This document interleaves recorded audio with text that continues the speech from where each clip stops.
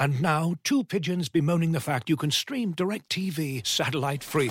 Hey, Frank, a little birdie told me you don't need a satellite dish to get DirecTV. What's little birdie? Was it Jimmy the Sparrow? It's a figure of speech. Point is, you can stream DirecTV over the internet now. Oh, sure. Next you're going to tell me those big birds are made of metal and filled with people, right? You mean airplanes? Stream DirecTV without a satellite dish. Visit DirecTV.com. High-speed internet service required. Terms and restrictions apply.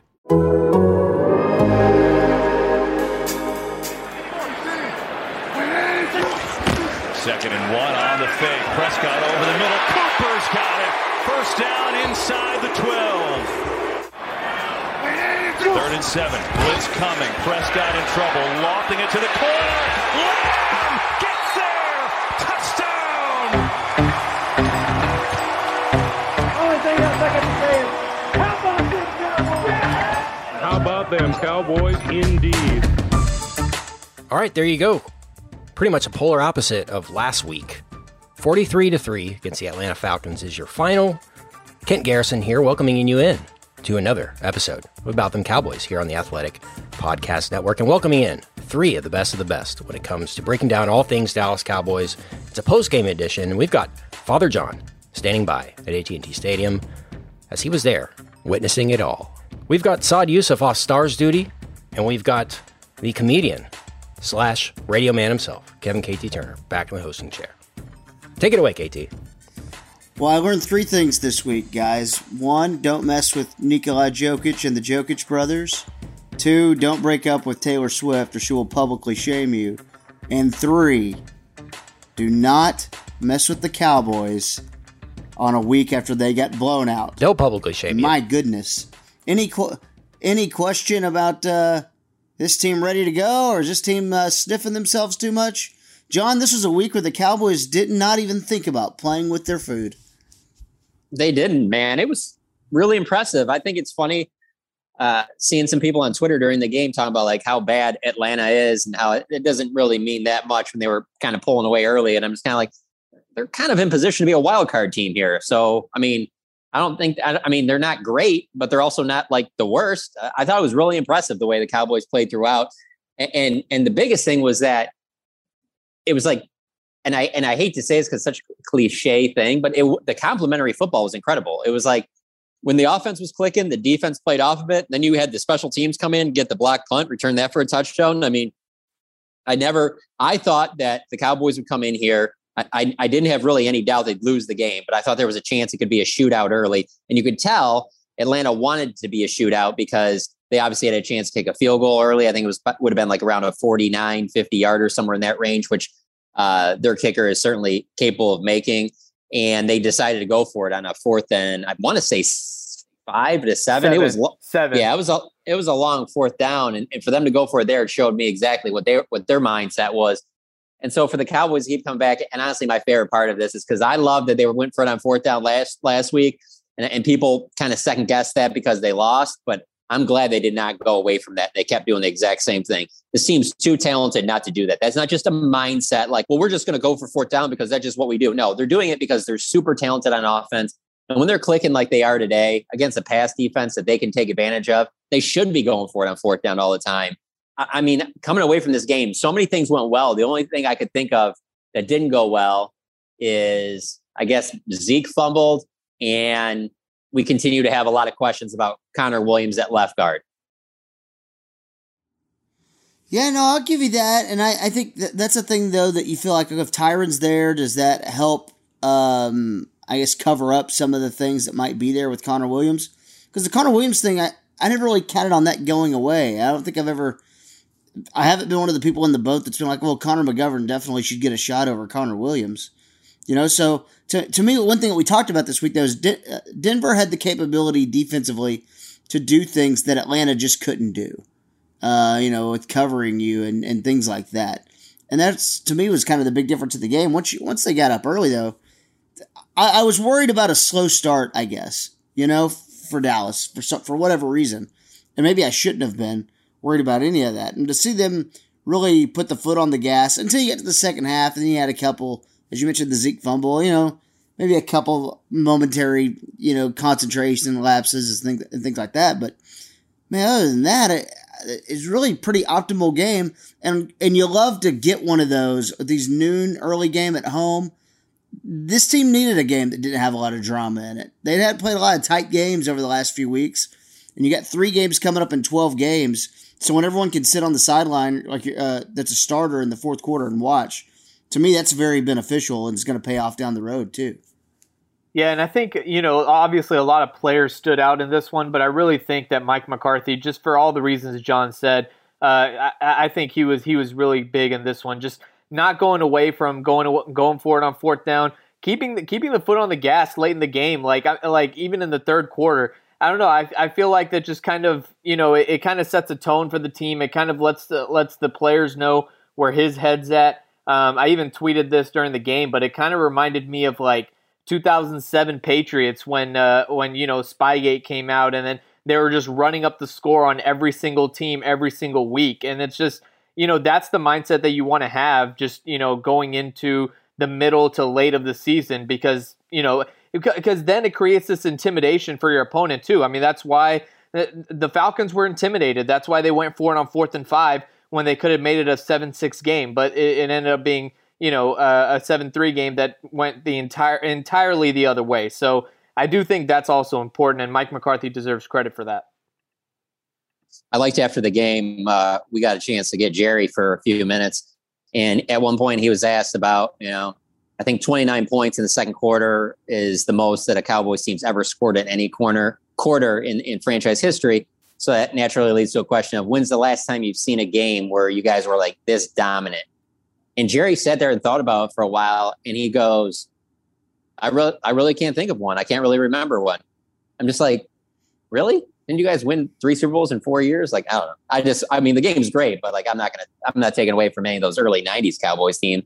But I think maybe he meant more of in recent, like last decade or so, because in me covering the team over the last decade, I can't remember a game that's been this lopsided, this dominant, especially against a team, like I said. I mean, like they're in the wild card hunt. Like this isn't a team that's like, this isn't the Lions or the Jaguars. So all across the board, I thought it was impressive. And for me, it all starts with Dak Prescott. This is what I'm writing about for tomorrow is, as he goes, this team obviously goes. And the way he started out on that first series, the defense just feeds off of the way this offense goes. If you look at the way they played against Denver, the defense didn't even play that bad on the first couple of series.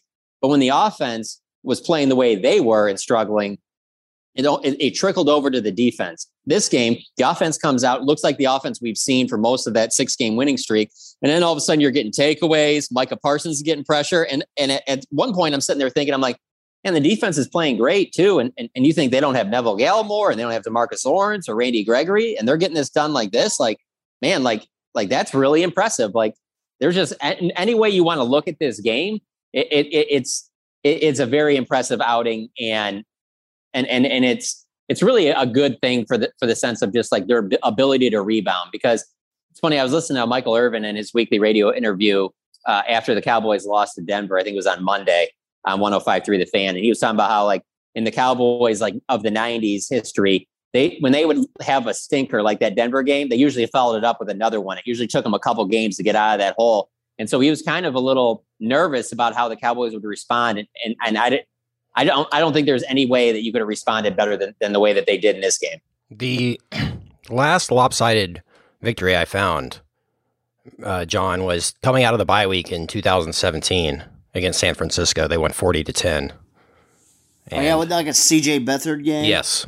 Zeke had 147 yards. Des Bryant had a touchdown. Dak threw for 3 touchdowns. And that's the last time that they've basically scored 40, and the opponents had like basically 10 points. So that's 4 years ago. That was a while back. Jeff Heath was the kicker in this one, by the way. Oh yeah, I remember that game. Wow. Yeah, I remember it too. It didn't have the feeling of this one. I promise you that. Like this one was over at halftime. Yeah, I can't remember many games I've covered where I was like, no, this game's over right now. No, it was very clear the game was over, and I don't know, from where I was at home, the crowd felt like more into it than last week. Obviously, had more reasons to be, and I think that 4th down play that you talked about, going for it, executing it, sets a good tone for the day. CeeDee Lamb early had that big play kind of on the hitch earlier, and then 6 catches, 94 yards, 2 touchdowns for CD. I really loved the play where Dak lofted that ball high in the air and CD ran under it on the left side of the end zone for a touchdown. That was a really fun play. Yeah, and that plays a good indication of why it's so easy for Dak to get in, to just get in that rhythm with receivers. Like we saw it when Amari Cooper was traded for in the bye week. Like he didn't miss a beat. He came in and he was right in stride with Dak. Dak just trusts his receivers. He trusts the routes. He trusts his guys, and that's a good indication of that. And this is also, we kind of said it when CD got drafted. But we're kind of seeing it now when, a lot of people said that it's going to be a year or two and CD's going to be the number one receiver, even though Amari Cooper was already here. Like, that's not taking anything away from Amari, who is the number one receiver right now. But you're seeing all those reasons why people said that about CeeDee Lamb, because he can make plays in any way, whether it's down the field, catching screens, whatever it is. So on that play in the huddle, I mean, that was kind of the design, was to go to CD on that play. And Dak said to him, they're going to be bringing pressure on this play, so there's a chance I'm going to have to just kind of put it in a spot. So if that happens, just go to that back corner pylon.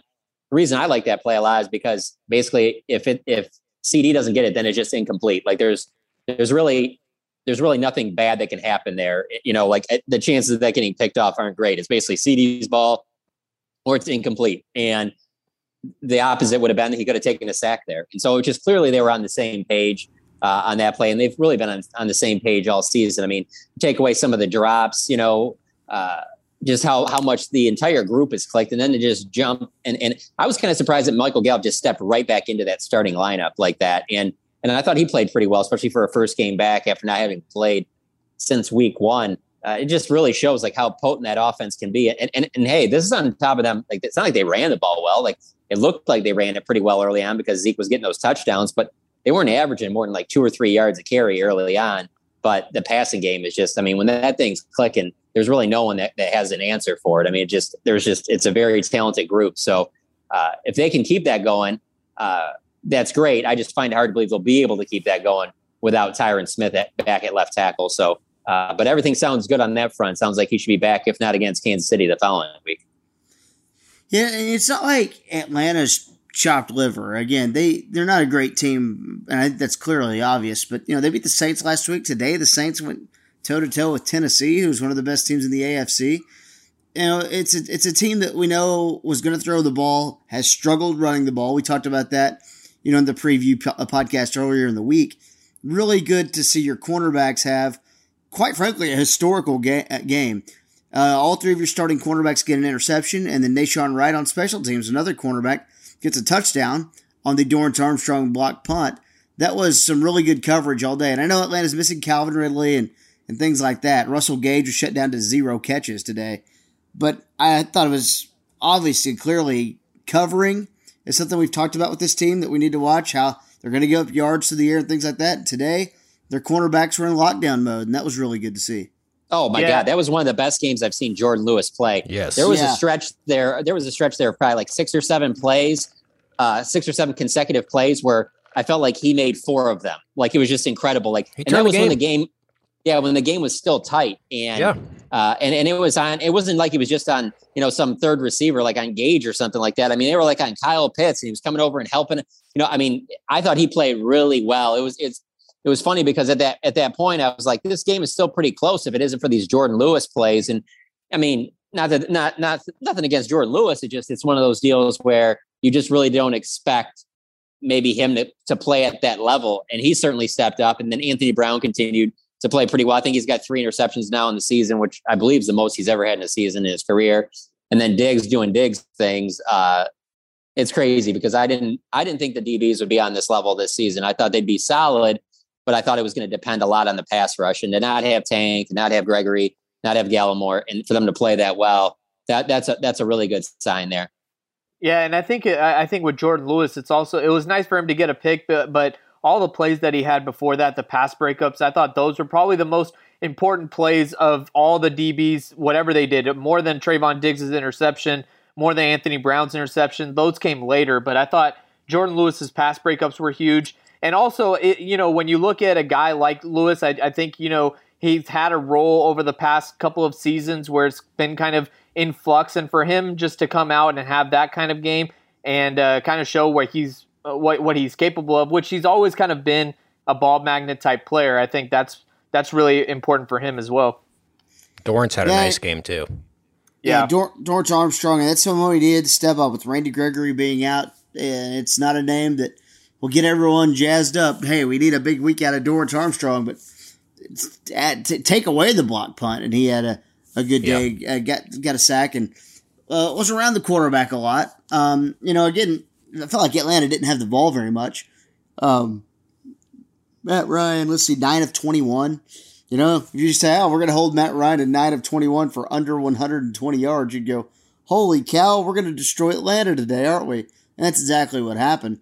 Another thing, I think there's some positivity that comes from the NFC with a loss as the Bucs lose to the Washington football team. Right now, as we're recording this on Sunday afternoon, Arizona, who has one loss, is losing to Carolina 20-0. And then Green Bay, who's 7-2, is they're in a 3-0 game with Seattle. It's not even halftime yet in that one. And then you got the Rams and the 49ers tonight. So the Cowboys got a chance to not only have an easy win where everyone got to rest in the fourth quarter, but maybe a chance to pick up some ground in the conference standings as well just by sitting and watching. So I don't think you could draw up a better Sunday for the Cowboys. I didn't really love Dak running on the one touchdown. I don't mind him running, but laying down the shoulder. But that is his style of play. And he has said that, on goal line in certain situations, he's not going to completely remove that from his game, which I understand. But he ended up being fine from that. He did have a little cut underneath his eye in the post-game press conference, but that wasn't from the run. It was actually from after that, the second touchdown to CD. Dak got back to the bench and took his helmet off, and CD came over to kind of celebrate with him. And as Dak put it, CD kind of treated it as if Dak still had his helmet on and kind of, oh no, hit him in the face with his helmet. So he said that was actually a harder hit than the touchdown. But I don't know. I understand that that's part of his game, and he's never just going to be a 100% pocket passer and that. And I do believe that it sets a tone. But like you said, KT, it was just huge that they got out to such a big lead that he didn't even need to play in the fourth quarter. And anytime you get that's great, not only for a guy coming off of calf injury, but for anybody starting quarterback. And so that was huge as well, no question. And one other thing I wanted to add thought it was pretty good, the video that the team website put up on Twitter right after of Dan Quinn getting a game ball. Just go watch that video for anybody that hasn't seen it, and it'll tell you just how much they wanted to win this game for Dan Quinn. So yeah, just go watch the video. It's pretty good. The team's pretty fired up about it. And I just found it interesting because Dan Quinn and, DeMonte KZ and some of those guys really try to downplay the importance all week. But yeah, you can tell in that post-game locker room, it was a big deal. They really wanted that one. Looking for an assist with your credit card, but can't get a hold of anyone? Luckily, with 24/7 U.S.-based live customer service from Discover, everyone has the option to talk to a real person anytime, day or night. Yep, you heard that right. You can talk to a real human in customer service at any time. Sounds like a real game changer if you ask us. Make the right call and get the service you deserve with Discover. Limitations apply. See terms at discover.com/creditcard. And now, two pigeons bemoaning the fact you can stream DirecTV satellite-free. You see this? A family watching baseball on DirecTV with no satellite dish in sight. Let's heckle them. You call that changing the channel? Choke up on the remote, buddy. I hope getting all these games on DirecTV makes up for your mother not pre-chewing your sunflower seeds. DirecTV has the most MLB games. Visit DirecTV.com. Claim based on total games offered on national and regional sports networks with choice package or higher. Availability of RSNs varies by zip code and package. High-speed internet service required. Terms and restrictions apply. As you've probably heard by now, we've teamed up with BetMGM this season. We'll be using BetMGM lines to make all of our picks, and we'll have special offers for our listeners each week. If you haven't signed up for BetMGM yet, use bonus code THEATHLETIC, and you'll get a 1-year subscription to The Athletic, plus up to a $1,500 first bet offer on your first wager with BetMGM. Here's how it works. Download the BetMGM app and sign up using bonus code THEATHLETIC. Make your first deposit of at least $10. Place your first bet on any game and claim your voucher for a 1-year subscription to The Athletic. See BetMGM.com for terms. U.S. promotional offers not available in D.C., Mississippi, New York, Nevada, Ontario, or Puerto Rico. Gambling problem? Call 1-800-GAMBLER. Available in the U.S. Call 877-8-HOPE-NY or text HOPE-NY 467-369 in New York. Call 1-800-NEXT-STEP in Arizona. 1-800-327-5050 in Massachusetts. 1-800-BETS-OFF in Iowa. 1-800-270-7117 for confidential help in Michigan. 1-800-981-0023 in Puerto Rico. First bet offer for new customers only in partnership with Kansas Crossing Casino and Hotel. Don't forget, if you haven't signed up for BetMGM yet, use bonus code The Athletic, and you'll get a 1-year subscription to The Athletic, plus up to a $1,500 first bet offer on your first wager. That throw from Dak to CD, the second touchdown, I guess. That's an MVP level throw. Yeah, I think there was a real pissed off Dak Prescott in practice this week. I think that not only was he disappointed by the way he played, just disappointed by how badly the entire team played. And he knew how important it was not to have a second performance like that. And he seemed locked in all week. Not that he doesn't usually seem locked in, but even the pregame, like this one was really important to him. And like I said, a lot of people think it's cliche to talk about how much of the leader he is for this team, but it goes right up with anybody else in the NFL in terms of their importance to their individual team. I mean, they really do feed off the way he plays. And like you said, Ken, making throws like that, all that does is boost the confidence of everybody, including the defense, the special teams, everybody involved. And then the other part about that's interesting too is that, they really didn't want to have to kick many field goals. I don't think there was a lot of faith in Lirim coming out there and having to kick a long field goal or even, let's say, a 40-yarder or something like that. They really wanted to score touchdowns. Because of, and not that everybody doesn't want to score touchdowns, but they clearly wanted to do that more so in this game. And so to get through this game, being able to get Greg Zuerlein back, that's pretty big as well. Yeah, that's the thing. Red zone for the Cowboys, 5 of 5, 100%. We talked about them in the red zone and what they need to get better at. How about that? That'll get you up the red zone rankings a little bit. Because it was 2 weeks ago that we were talking about how they needed to get better in that regard. How about a 5-for-5 day in the red zone, finishing drives, and just making the game not be a question at all. It's one of those weeks where we can do this post-game podcast, and there's some weeks where we have a million things and a million angles to get to. And today I'm like, man, that was full domination, and you don't get a lot of these in the NFL. Rarely you're going to have 4 or 5 of these games a year. You don't get that very often, and you got one today, so enjoy it, because that was start to finish, game over. Yeah, and I think one thing that I like what Dak said after the game was just about the Broncos providing this quote unquote blueprint. And last week when people were asking him about that, he was like, obviously showing his confidence, saying that, I hope they do play us. But he kind of reiterated that today. He was like, if they thought that they could come out and just do what Denver did, like he was like, I told y'all last week, like it was our fault. And it just kind of shows that, even if you think you have the quote unquote blueprint, that doesn't mean anything if you don't have the same players, the same situation. Like the Falcons didn't catch Dallas on an off day the way that the Denver Broncos did. So I think that was pretty big too, just to get that confidence and everything back. I'm glad you brought that up, because I'm not sure that I'm a guy that believes in, full blueprint, but definitely things that you can do that teams are going to look at and go back to when they face the Cowboys later in the season. Like, they are going to watch that Denver game and what happened. And Denver covered.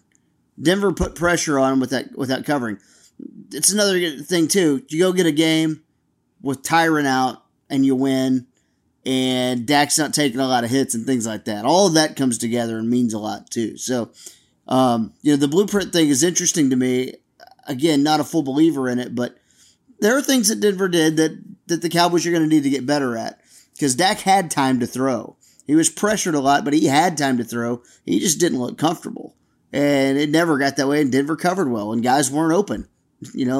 This week guys were open quite a bit, and even running the ball, it's not like the Cowboys crushed it on the ground today, but it was good enough. It was good enough to kind of get through in a game to keep a little bit of balance right there. I'm looking at it right now, and I believe that the Cowboys were, 3 yards a carry? I mean, Zeke 14 carries, 41 yards. Pollard 11 carries, 42 yards. The difference, they were used pretty well in the passing game, especially Tony Pollard, who had 6 catches. That's big as well, as getting those thrown to the running backs out of the backfield and things like that. So And it's good to see Gallup back. I thought, it's not a huge day in the box score, but 3 catches for 42 yards. Just one more element of the offense that makes it more impossible to stop once you get him in there as well. Yeah, that sideline catch was huge. I mean, again, the chemistry with Dak when he's scrambling outside the pocket and just the awareness. And the defender did a good job of trying to push him out of bounds before he got his feet down, but he still was able to get his feet down. So that was a huge play early in the game. Are the Cowboys the scariest team in the NFL right now?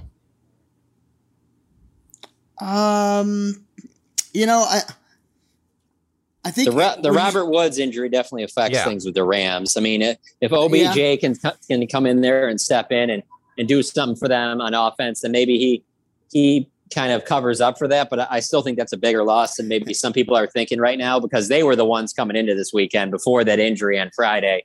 But that would have been my no-brainer pick. I believe the Cowboys are scarier than anybody in the AFC. Right off the top of my head, I don't even need to think about anything there.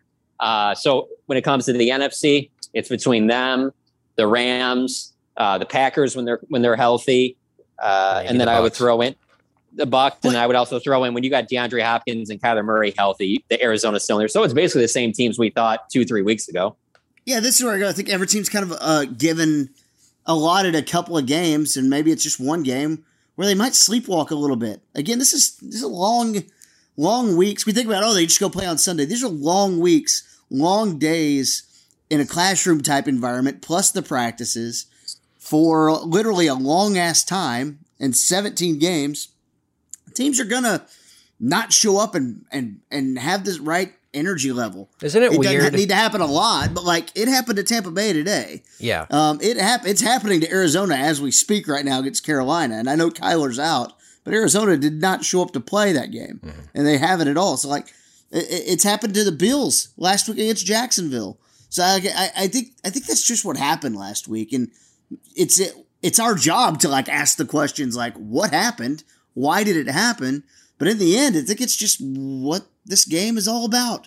It's a long, hard, grinded out season, and for whatever reason, they did not show up 100 with the correct energy level last week. Yeah, I still feel like Dallas could play better than they did today. Isn't that crazy? Yeah. And they completely dominated another team in the NFL. Oh my God. If you just tell me that they're going to have Tyron Smith back and DeMarcus Lawrence and Randy Gregory and Neville Gallimore on top of what they already have, now that you have Gallup back, they can play a lot better than this for sure. But the thing is too, is that they were certainly up for this game. They were motivated. They were pumped for this game. And that doesn't seem like that was the case last week. So it's all about just taking care of business during the week and coming into these games motivated. And there, because let's be honest, I mean, I understand Washington won today, but losing Chase Young, there could be some games down the stretch there where there's not a lot of reason for them to get super motivated. And when I'm saying that, I mean those NFC East games. So they got to make sure that they find ways to stay motivated, to stay interested, because as long as they do that, then I'm not saying there's going to be more performances like this. This is an outlier, just like last week was an outlier in the wrong direction. But they should be able to handle their business against almost every other team that they have on the schedule. And I fully expect them to come out ready to go next week on a game that the whole world will be watching, the America's Game of the Week, of course, in Kansas City. It doesn't take you much to get up for that game, and I'll be interested to see what Kansas City does against the Raiders tonight, because Kansas City, to me, I just feel like they're 1 or 2 games away from finding whatever's wrong, and then they become a problem again. But right now, they're a very beatable team. So I don't think you're going to need that excuse. But you're right. At the end of the year, you got the Eagles and the Giants and the Washington football team. Yeah, it might be tough to get up for some of those games. So they put themselves in a great position, though, and going out and taking care of business. I think Saad mentioned it earlier. That says a lot. I think McCarthy should get some credit for this, having them prepared and ready to go as well. So I don't really have much else to say about that, because that right there is a good old-fashioned ass-kicking. John, what's one other thing I was going to mention real quick that I thought was interesting is during the week, Mike McCarthy said he thought the team was kind of tight. Like what they were doing in practice was almost like they were trying too hard to overcorrect mistakes they made in the game.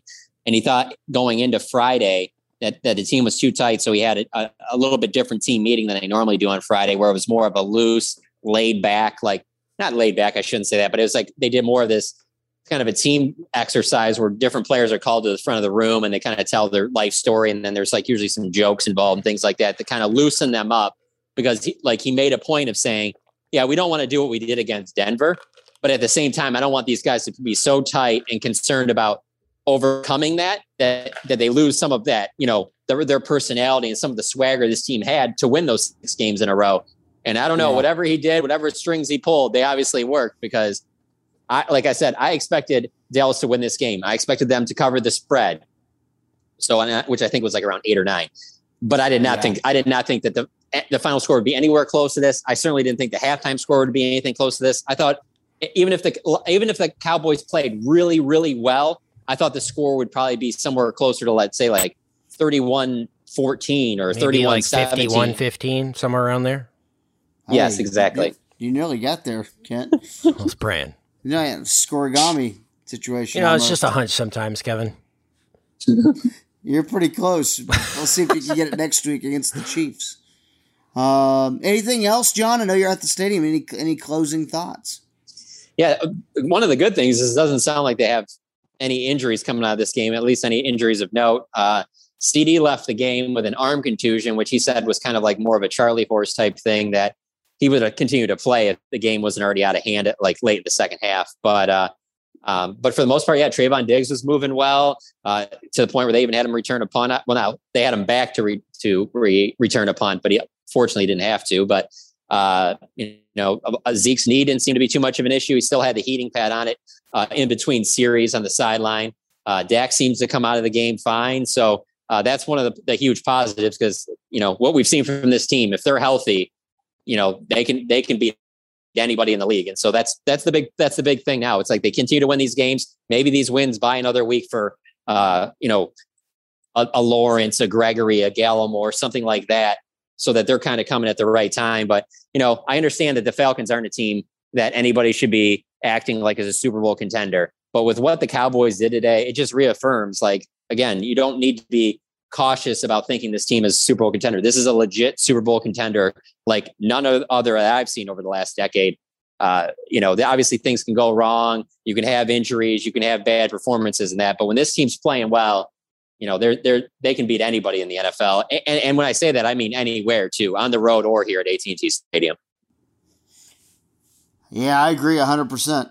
I agree. And we'll see. Like, next week's going to be fun with the Chiefs, and probably one of the more challenging games on the schedule, although the Chiefs haven't been themselves. And we will talk about that a little bit later in the week as we have our Chiefs and Cowboys preview podcast that you can catch on The Athletic. Make sure you check out The Athletic for all of John's post-game stuff as well. Saad, thank you for joining us once again. You can check out all of Saad's stuff, as he is the beat writer for the Dallas Stars, as they're now getting into it. Probably about 15 games into the year so far, Saad? Yeah, about to play game 14, so right around there. 14 coming, so make sure you're following Saad as well.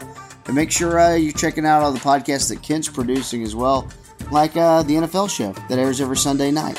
So check that one out with Robert Mays and Nate Tice as well. For Father John Machota, live at AT&T Stadium, the home of today's ass-kicking. For Saad Yousuf, for our producer Kent Garrison, I'm Kevin KT Turner. We'll talk to you a little later in the week. Get you ready for Cowboys Chiefs. All about them Cowboys. Y'all stay corona free, all right? And God bless.